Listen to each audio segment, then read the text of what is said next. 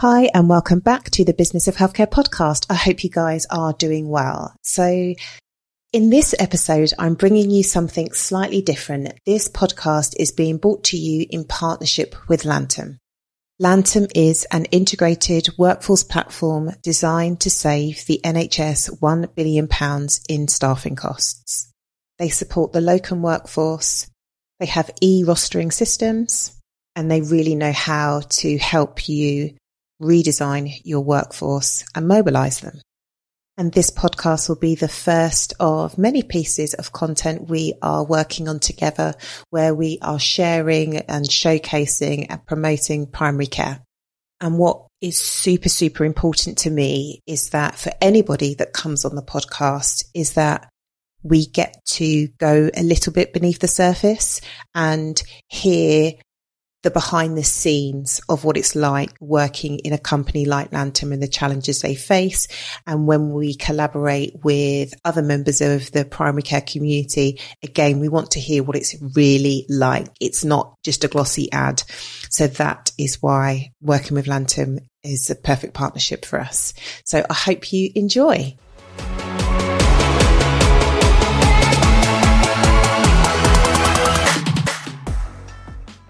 In this podcast, you will hear me talk to the co-founder, Dr. Ashani Patel, and I ask her whether the business still feels like hers. As a co-founder, it's growing exponentially. They're working internationally. Does the company still feel like hers?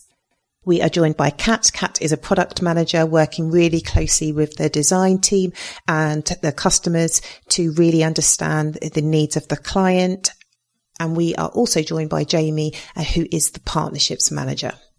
We, of course, talk about COVID and how they have pivoted their platform and their service to provide more hub-based PC and hub-based solutions and hub-based and digital solutions. We had a really nice discussion around how they promote their services, especially when they do so much, and how do they make sure their message doesn't get lost. We also discussed why it's so important to not offer a solution before you really understand the problems, and taking into consideration the limitations of your organisations. We cannot be everything to everyone. Enjoy, and if you like what you hear, I would love it if you gave us an iTunes rating and review and shared this on social media, and I will see you in the next episode.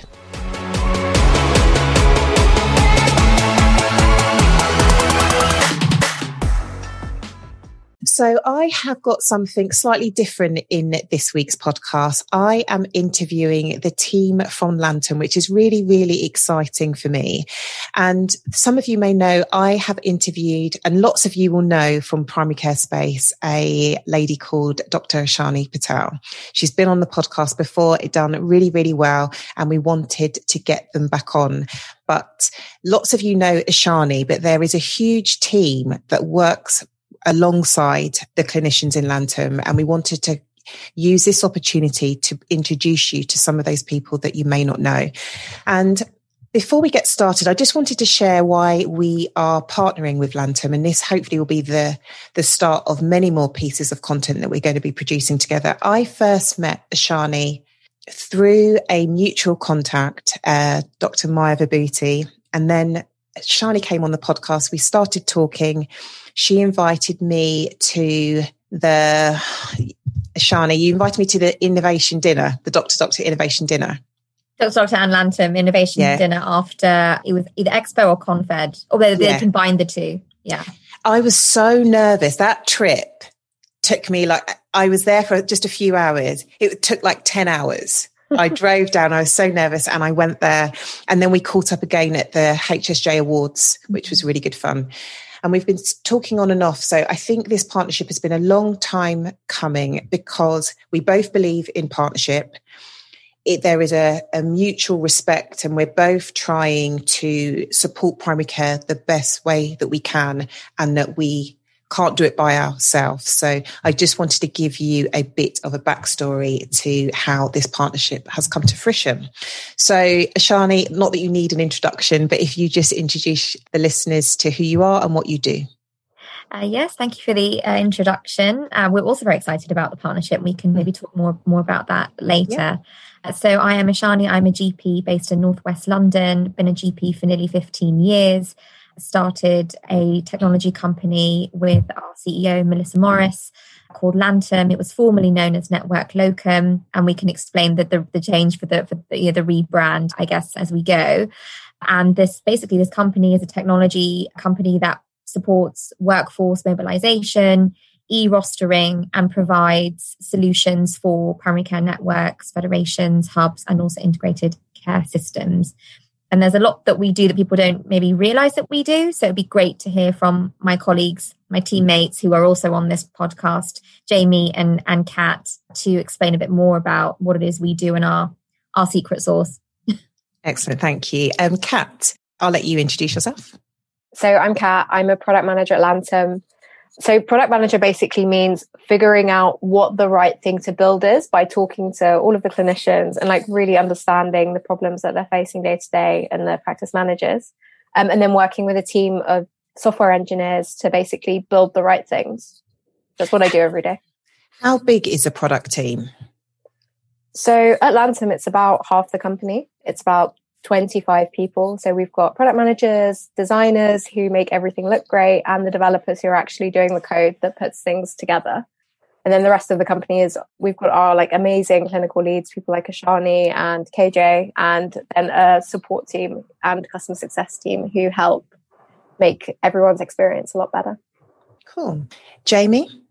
Hi, Tara. I'm Jamie. I'm the partnerships manager for Lantum. So I work with those groups that Ishani just mentioned there. So primary care networks, hubs, GP federations, and integrated care systems to find out what their pain points are in terms of rostering, sharing staff, whether they need additional support from our GP marketplace, and try and implement our platform. So Jamie, what has life been like at Lantum over the past few months?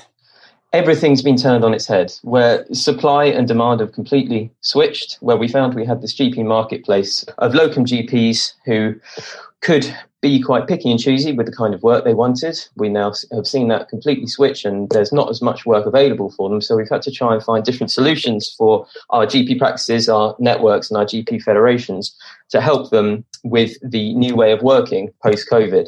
So we're increasing the number of staff banks that we're producing.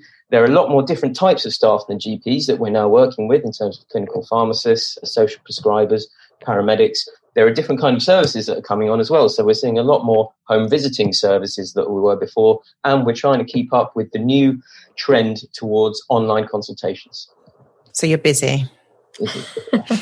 Absolutely. Yeah. It's interesting that you say there, I suppose over the past few months when COVID first hit, whilst the healthcare system was really, really busy, there were different pockets that were busy and some that weren't so busy. Are you starting to see that increase now?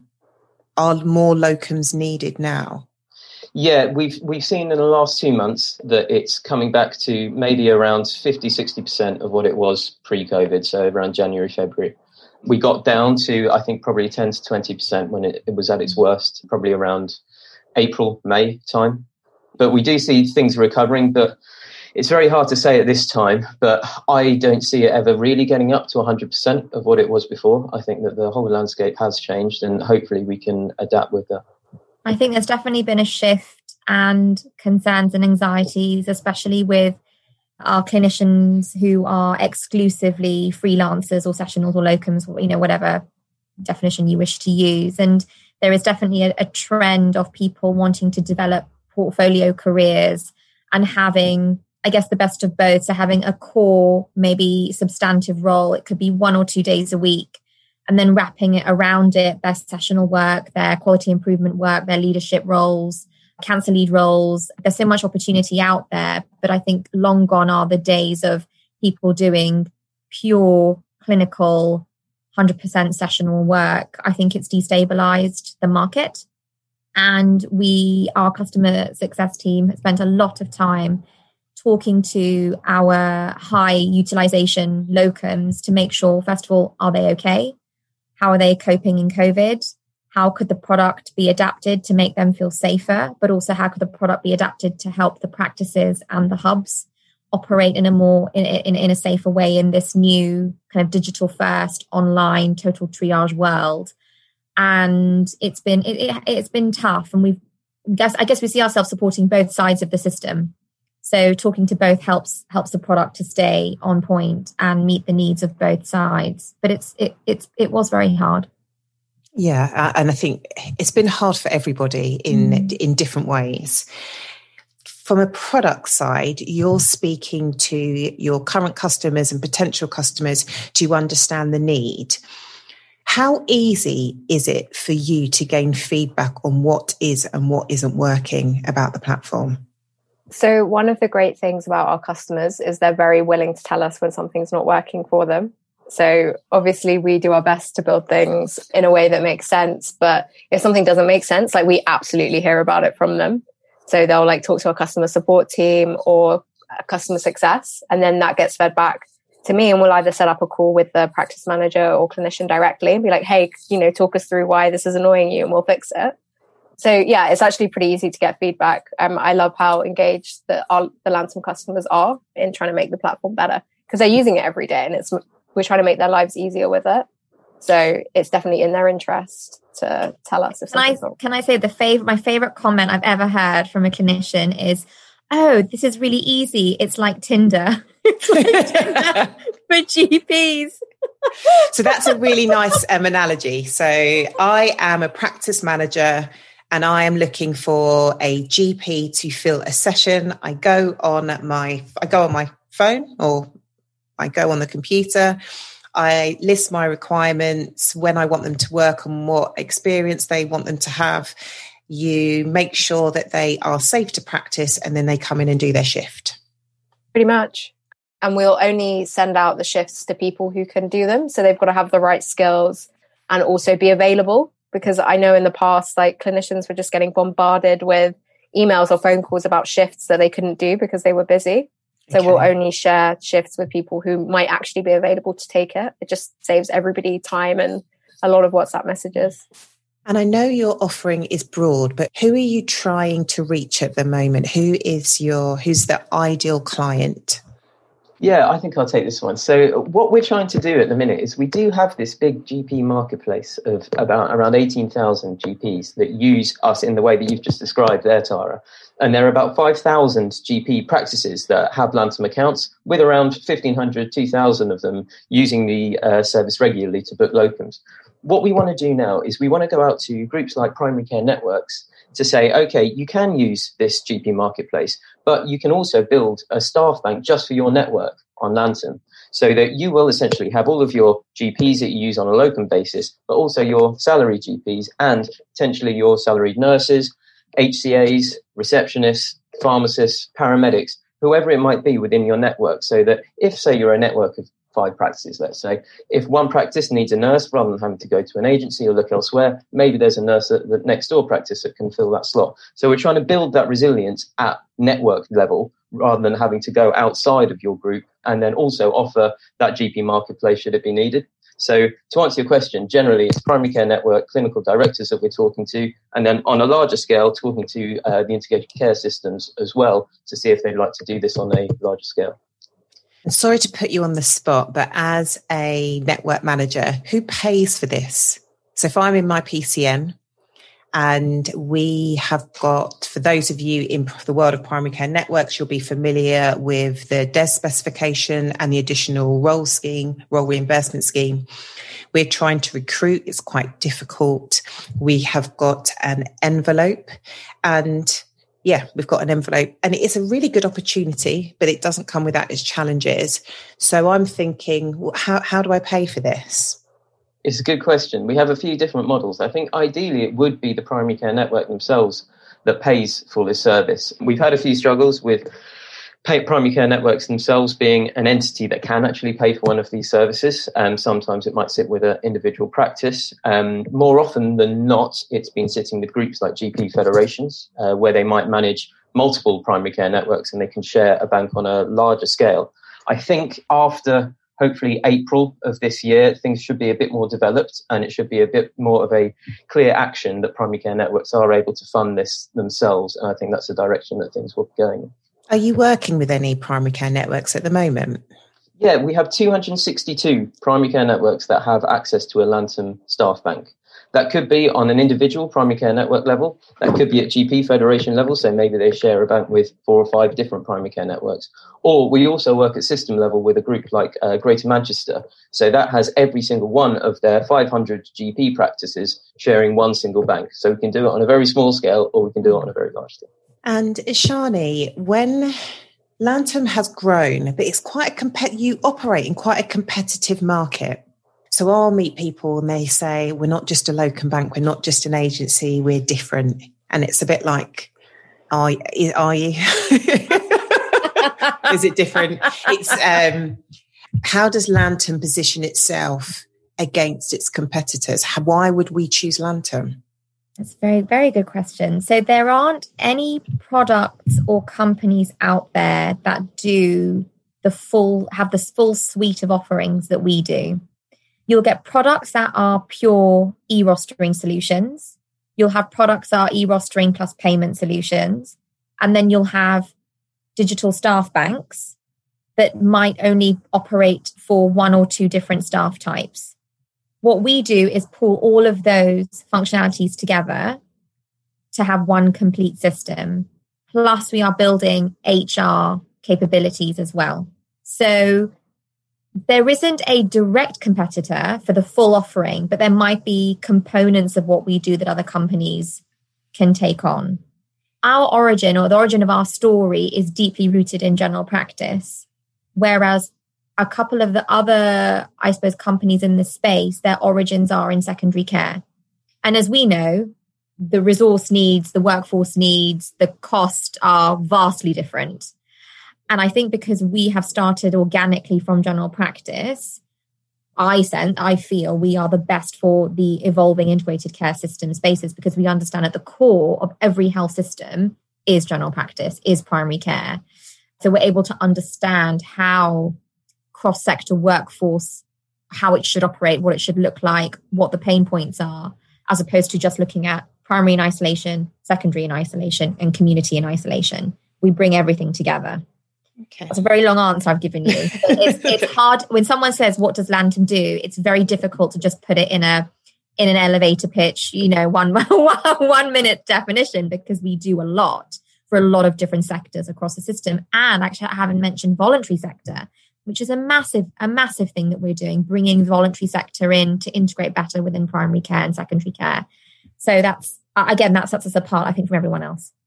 Do you think having that elevator pitch is important? Because we have the same challenge of we provide project management support for primary care networks. We have got the Business of Healthcare podcast, which is wider than primary care. Mm-hmm. We have got our scholarship, which is raising the profile of diversity. We don't just do one thing.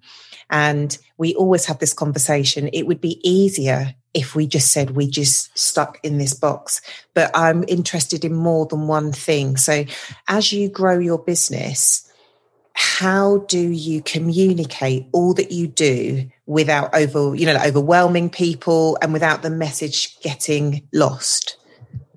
I wish our marketing leader was here because they're the best. That's their role. They're the best people to answer that. But I'll have a go. We do have good relationships with all of our clients. We have a customer success team with an allocated account manager, which is kind of your go-to person for updates, for issues, for tips on what I would like the product to do. Everyone has a dedicated person that they build a relationship with within the company. We also have content creation. We are not as busy on social media as I would like, but I guess our forte when it comes to communicating is through case studies. And these are real accounts of what the product has helped to deliver. We are outcomes focused. We are data focused. We are also finance saving focused. So we're able to say explicitly to customers, this is what we did for GM, Greater Manchester. This is what we've done for Dorset. This is what we've done for, any provider that we work with, urgent care centres as well. And I think that is probably the best way for us to communicate, is because it's a small world. General practice is a small world, urgent care is a small world. Everyone knows each other. And you probably experience this yourself, Tara, with how you connect with your clients. So if someone in East London hears what's happening in somewhere close to their patch, they then come and ask us, hey, we heard what Barking and Dagenham are doing. We want to we want to know what can you do for us? So I think that's how we get it. I mean, Jamie can share stories of how he connects with customers and how he gets people coming to him. Yeah, I think the difficulty is, Tara, for us, is that we really want to solve problems in primary care specifically for practice managers and for clinical directors of primary care networks. With the changing landscape, and at the minute it's changing so rapidly, those pain points keep on changing. So we're constantly trying to evolve and keep up ourselves. And it's a real headache for people like Kat, because I could maybe go to her and say, okay, this thing we were trying to solve last week, well, I think now we need to try and solve something else. So it's constantly evolving and constantly changing. So, like, for example, I think now the big pain point, because there isn't so much need for this locum marketplace, I'd like us to be in a position where we can go to every GP practice and offer them a really good rota tool, like an electronic e-rostering tool, so they can do all of their salaried staff. And then each primary care network can essentially have a bird's eye view of everything that's going on in each of their practices and see where there's gaps, see maybe where there's too many sessional staff, have all that information of every nurse shift, HCA shift, and evaluate that on a weekly or monthly basis so they know exactly what their problems are when it comes to staffing. But that means a little bit of a shift in our messaging, a little bit of a shift in our product. So it does mean that we just have to constantly try and communicate this. And I think for us, the best way of doing it is, because we work with so many GP practices and primary care networks already, it's just checking in with them, probably by phone, on a weekly basis, seeing how they're doing, seeing how they're using the platform, and seeing how we can help them. That reminds me of what happened when COVID sort of first erupted. There was real difficulty in people providing situational reports every week on their workforce. How many people were sick, how many people were not able to work, how many people were shielding. And that, I guess, nudged us to think about what could we do to support providers with their reporting. So not just reporting to CCGs and NHS England, but also their own sort of business intelligence of workforce on the ground. And you mentioned the additional role reimbursement scheme that's gone beyond 1 year now. And that's what PCNs are asking us to help figure out. So how would you mobilize as paramedic fairly and transparently across multiple sites, even if operating purely on a home visit basis, or even if they're doing some online consulting, because paramedics can do that, as well as being face-to-face with patients. So that, for me, it was the ARS that has cemented the ask from PCNs. How can we share our clinical pharmacists? How can we share the new health coaches coming in? And then for me, like the geeky bit of me is, well, actually, what are you doing with these skill types? For me, that's the bit. It's yes, mobilizing them and getting them to where they need to be and paying them, but also what is a health coach doing in Dorset that the health coach in maybe Wakefield might be doing differently, and then sharing those stories. And sharing those ideas of how you can get the most from these new skill types. I really like that. And I think, obviously, the podcast is called The Business of Healthcare. I think what you have just summed up really nicely is, like the old-fashioned case study is still really, really Everyone valuable. Loves a story. Yeah. And I think where Jamie said you just pick up the phone and you check in. And I think the challenge is around equity.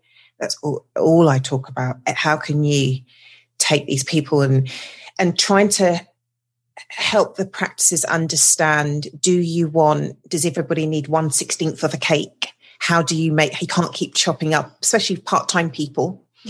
How do you manage it equitably? And if there's trust there, one practice may get a little bit more of X and another practice may get a little bit more of Y. And the time, so you mentioned HR, the time it takes to recruit, to manage and retain and to professionally develop these staff is a challenge. What does the role do? Suppose that you need to start with that at the very beginning, and how you develop those. And I think it goes back to your population need. What do you want to do? And I think that, I think there's case studies and not everybody, but lots of people, if they don't have the vision in their mind, it's really helpful to say, what are they doing? What are they doing in North Kent? What are they doing in East Kent? And even if you show the case study, and they say, we can't do that, or it's different for them, we've got different population needs, we're different, it still sparks a conversation, because they will say, but could we do this, or could we do that? So I think that's really, really helpful, and I think it shouldn't be underestimated. Collecting case studies is time consuming. It is, and we're also data driven as well. So we like to hear the accounts and the narratives and what has been delivered, but we also like to look at the numbers. So I think Jamie and you, Tara, talked about that resilience and that I guess that macro continuity, but that's the data that we look at. You know, are you retaining your first 5 GPs? Are you retaining your ARRS? And that's important. I think we tend to, general practice, have 1-year lenses, but with primary care networks, we need to be looking beyond that, 5 years, 10 years. How do we retain people, look after them, develop them? I'm not saying technology can solve all of those things, by the way. I know technology isn't the golden chalice for all of these things. A lot of it is based on relationships and building trust and support in a system. So I suppose that brings me up really nicely. So Kat, how long have you worked for Lantum and what did you do before you started? So I've been working at Lantum for a year now, but before that I ran my own startup, which was it was in the workforce space. So we helped companies automate some of the manual tasks around their employee onboarding. And it's like we've seen so many parallels with the work that we're doing at Lantum around all of the manual tasks that practice managers have to do to kind of get their shifts posted and get things filled. So yeah, it's been really interesting, like applying the same things that I learned at my company to Lantum. Cool. So you've got a team of entrepreneurs, intrapreneurs. You've got people that have got the know-how to run a business within your own business. So turning the lens into Lantum, you've worked there for a year. Mm-hmm. How did they attract you? How did they support you? How did they develop you? That's a really good question. So the reason why I joined Lantum actually is because somebody I used to work with joined Lantum before I did. And we were both very interested in the healthcare space. Lantum is an awesome place to work just because there's like so many different challenges, but also I love working with the clinicians, with the practice managers. Like I think in another life, I would have loved to do what Ashani does and actually be a doctor. But given that I haven't done that, I want to kind of get as close to it as I possibly can and basically try and make the lives easier of these people that we're working with, because they're doing the hard stuff, right? It's much easier for me to kind of like sit around and like tell developers what to do, but actually like being on the ground is so much more difficult. So anything that I can do to help. Yeah. So that's why I joined. Yeah, I feel the same. I feel like, I don't have the brains to be a doctor, but if I can get as close as I possibly can. And Jamie, how did you have a background in primary care before you joined Lantum? No, I didn't. So I've been at Lantum for 2.5 years and I was in the textile business actually before that. I had my own company selling fabric to high street clothes shops essentially. But so it was a complete career change for me. And what drew me to Lantum, and I think I forget this a lot of times, that we come into work in the healthcare sector because it is a very worthy cause. And the team at Lantum are so passionate about what they do. I know you said, Tara, that it's hard to actually encapsulate in a short elevator pitch what you do. But when you go and speak to the team at Lantum, and I think across the healthcare space, people are so passionate about what they do because they know that they're trying to solve a problem that is real. And at the heart of it is always patients as well. So giving a better experience to patients in this country. So for me, seeing the passion that everyone at Lantum had and the goals and the vision, it was a very easy company to join. It's what's really interesting is I've got, 2 questions. So Jamie, what's it like going from running your own business and be your own master of your destiny to then going back to work for another organisation? Yeah, it's a good question. It took a bit of adjustment, I think. I was very much working alone for a good 6 years. So it was just me in my room. I would go out to meetings and stuff like that, but there was a lot of time on my own, which has some good points and some bad points. It did mean that you were kind of, as you said, in charge of your own destiny. But I really miss the camaraderie. I really miss the idea of trying to build something together and achieve something together. I think the good thing about Lantum, what I've found, is that you can influence things quite well. Like we said, that you hear these pain points because of the changing landscape so much. If you do hear, well, no, this is actually the problem, it's quite easy to go up to our CEO and say, well, I think this might be the problem. And it can be a matter of weeks when we're actually implementing something that would change that. The worries I had, I think, of working for a larger organisation was that you wouldn't have that ability to influence things. But hopefully we've got over that. But as it was going from my old job to working in an office full time, I suppose the biggest pain was just making sure I had to get out of my pajamas by midday. Do you use that experience when you're talking to PCMs? Because I think I think when I speak to networks, they want somebody with experience. They want to essentially pluck somebody that's done the exact same job. And I think that there is so much experience that if you've not done the same job, you've run your own business. So when you're talking to a network, you've taken something, an idea in your mind, you've got the product, and then you've gone out and got the customers. And I think, do you use that experience? So whilst you haven't run a practice or you haven't set up a PCN, there's so much business acumen that you can bring to those conversations. Yeah, definitely, Tara. I think the biggest thing that I've taken over is that when you speak to people, you need to look not just at their pain points as an organisation, but the pain points of that specific person, of what they actually want to achieve, and just listen and just keep listening and just keep asking the questions, and don't really even try to offer your solution until you know that you're actually solving exactly what their problem is. I think it's still something that I battle with now.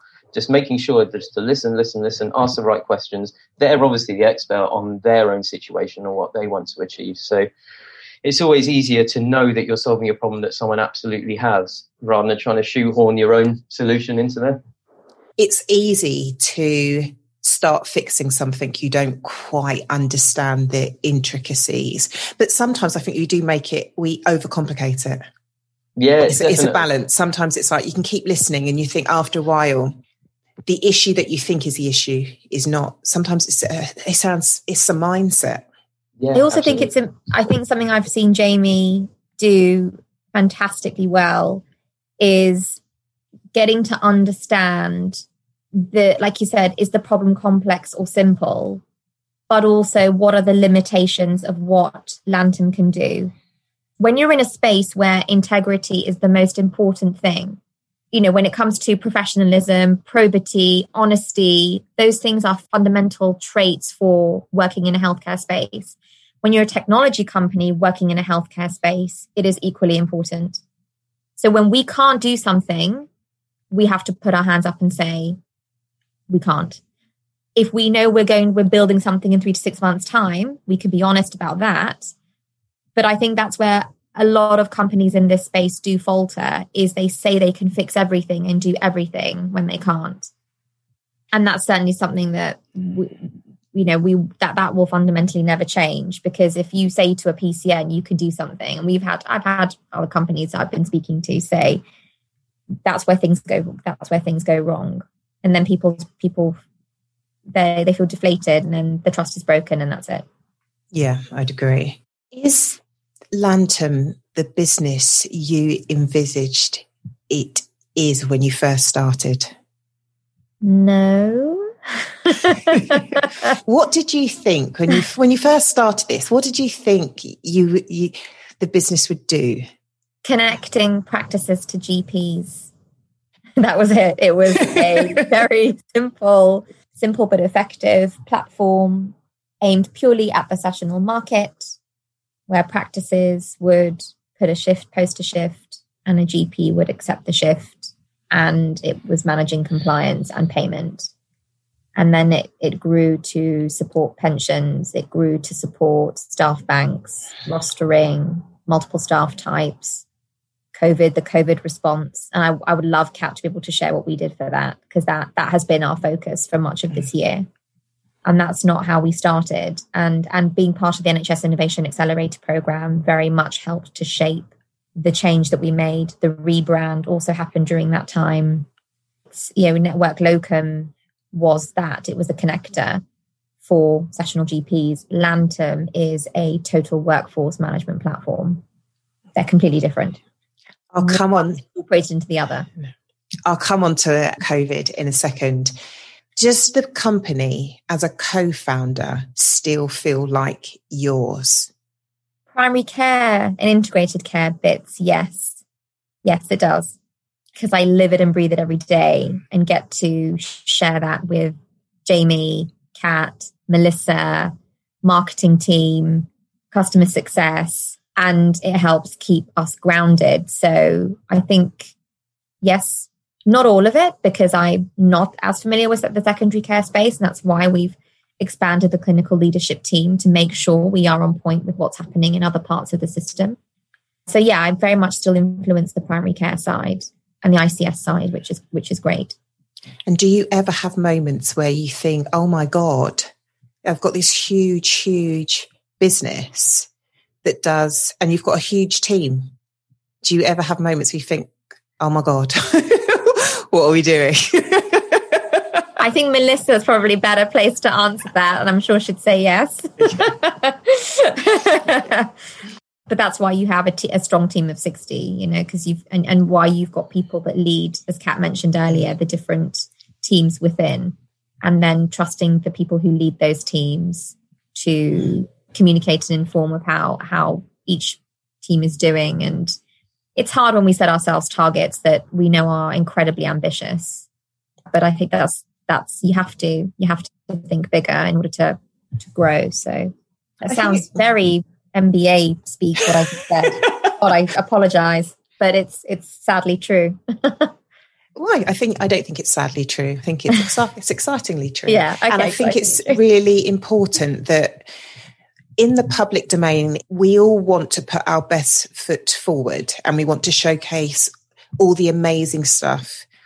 But the reality is behind the scenes, it is tough growing a business. And when you hire new people and you want to grow, sometimes there is the pressure to grow because you've got people and mortgages and, COVID has come and it is completely, nobody saw it coming. Everybody wants to innovate, but we've all been thrown into a situation. So I think it is important that when people listen to this podcast, it's not an advert for the business. To try to share as comfortably as we can what goes on behind the scenes. And I think people see you, like when you are online and I do think you are honest, and we've had some really good chats, but I think it's helpful when people see Ashani and Lantum, like you're a company not struggling, thriving and managing the challenges that we all are.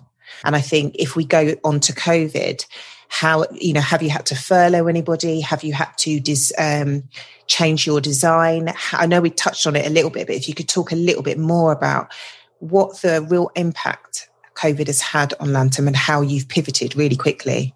Yeah, I'm going to let Kat talk about the product and then I can talk about the business side. Sure. So yeah, in terms of the product, I can't even remember what we were working on now back in December, but it felt like it was the most important thing.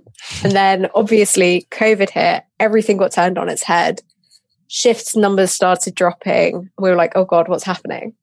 So there are a few changes we made, and the way that we made those changes was entirely driven by our conversations with clinicians and practice managers. Like they're not things that I just pulled out of the air one day and was like, let's do this. It was listening to the feedback from our customers, basically, to understand like, okay, everything's changed. How can we help you? So there were two things that we did. The first thing was we were hearing that there were a lot of doctors who were having to self-isolate, but still wanted to be able to do telephone triage shifts remotely. Like, so maybe there was somebody in their house that was shielding, so they were having to stay home, or they themselves were self-isolating, but well enough to work, like maybe probably didn't have symptoms. We basically made a way so that practice managers could post shifts out, but specify this is a remote shift and you'll be doing telephone triage. So you can do it from your house. So basically like work from home. And we saw an uptake in the number of people taking up those shifts, because before the GPs were basically just having to call the practice and sort of explain the situation. So that was the first thing. Another thing was we let practice managers label shifts as whether there'd be PPE available, because obviously we know that there were shortages, and also it was something that doctors were super worried about. Like they wanted to help, but they also wanted to be protected. So again, letting practice managers kind of indicate that on the shifts, so GPs knew what they were walking into before they applied to a shift, which is just so important. And then the other thing we did was, obviously there were kind of rumors that there might be some funding that GP practices could claim for taking on COVID work and sort of covering COVID shifts. So again, we put something in the product that let practice managers label shifts in that way, just in case it did come through, and that there might be a point in the future that they could get reimbursed for that. So yeah, just really trying to work with our customers to understand what their needs were. But the main kind of principle was letting the GPs know what they were walking into before they took on shifts. Cool, thank you. So Kat was managing all of this at the same time as practices going through an absolute 360 transformation, whether it was straight to total triage, whether it was digital first, what online consulting product they wanted to use, who was going to pay for the additional shifts to cover those who were shielding, creating green zones, red zones. And we were, so, Kat and the team were hearing all of these different things. And obviously I was, informing them what was happening in Northwest London. And through that, the team were able to build something that was fit for purpose in a very short space of time.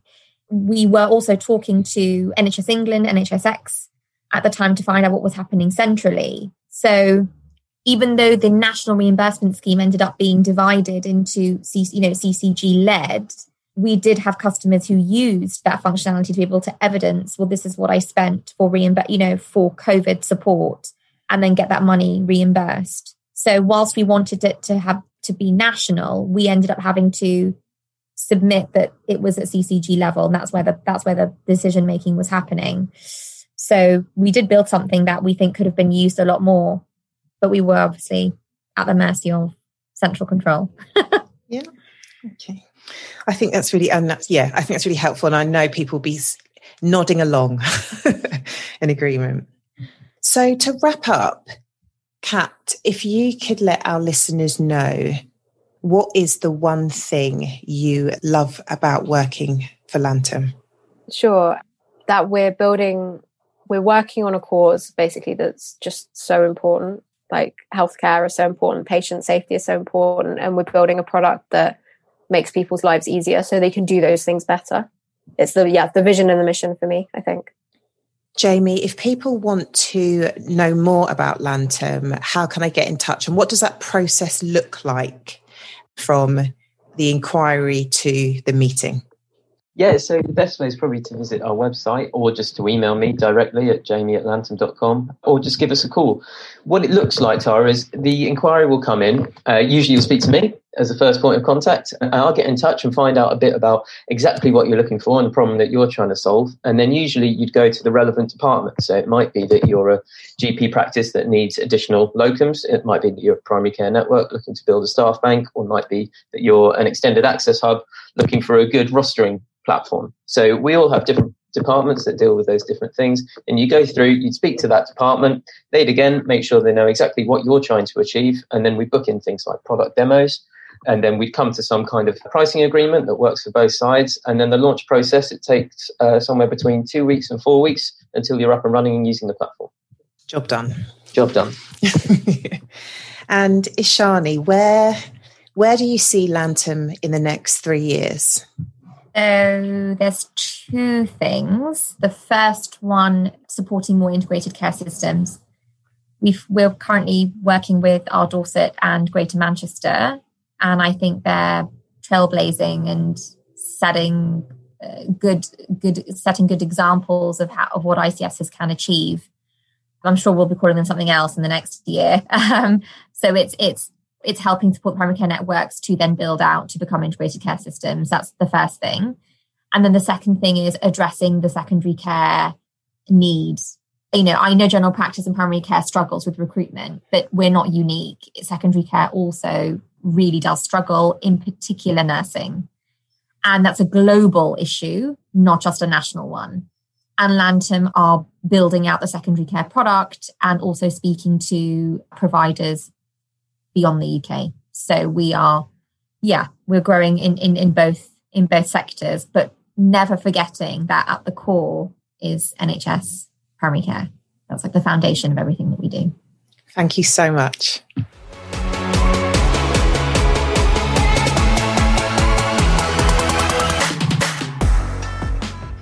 Thank you so much for listening. I hope that you took loads of nuggets from that podcast around the importance of case studies and really understanding the needs of your clients and just picking up the phone.